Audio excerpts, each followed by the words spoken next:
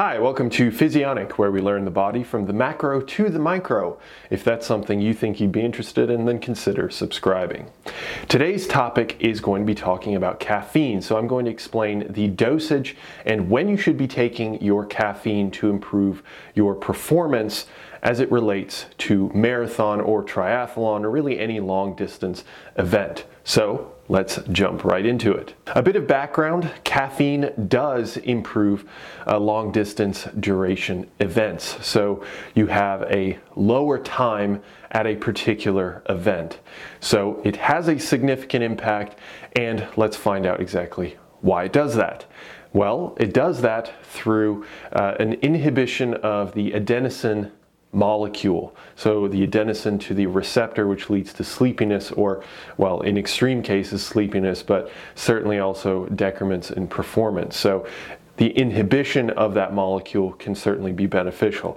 On the flip side, it also increases epinephrine release, which can be a stimulatory molecule, and which then leads to greater performance. And that certainly applies to not just long distance events, but can certainly apply to high intensity events. But since we're going to be focused on long duration, that's what I'll stick to. So the amount of caffeine that you should be consuming is going to vary, certainly from person to person. If you are a highly sensitive individual, then something as low as 3 milligrams per kilogram of body weight can be effective.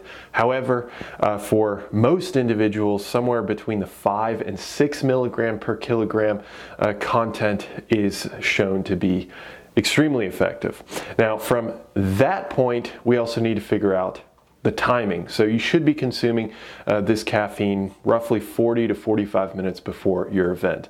And I will also say that you should probably try this out before your event. So but when you're training leading up to this event, maybe you should consider trying it for that time as well, just to figure out if you're going to have some sort of GI distress, or if you're going to have some sort of adverse reaction that you maybe don't foresee just by thinking about it. So you actually have to experience it first and then see if it's something that you want to implement in your actual competition or actual event itself.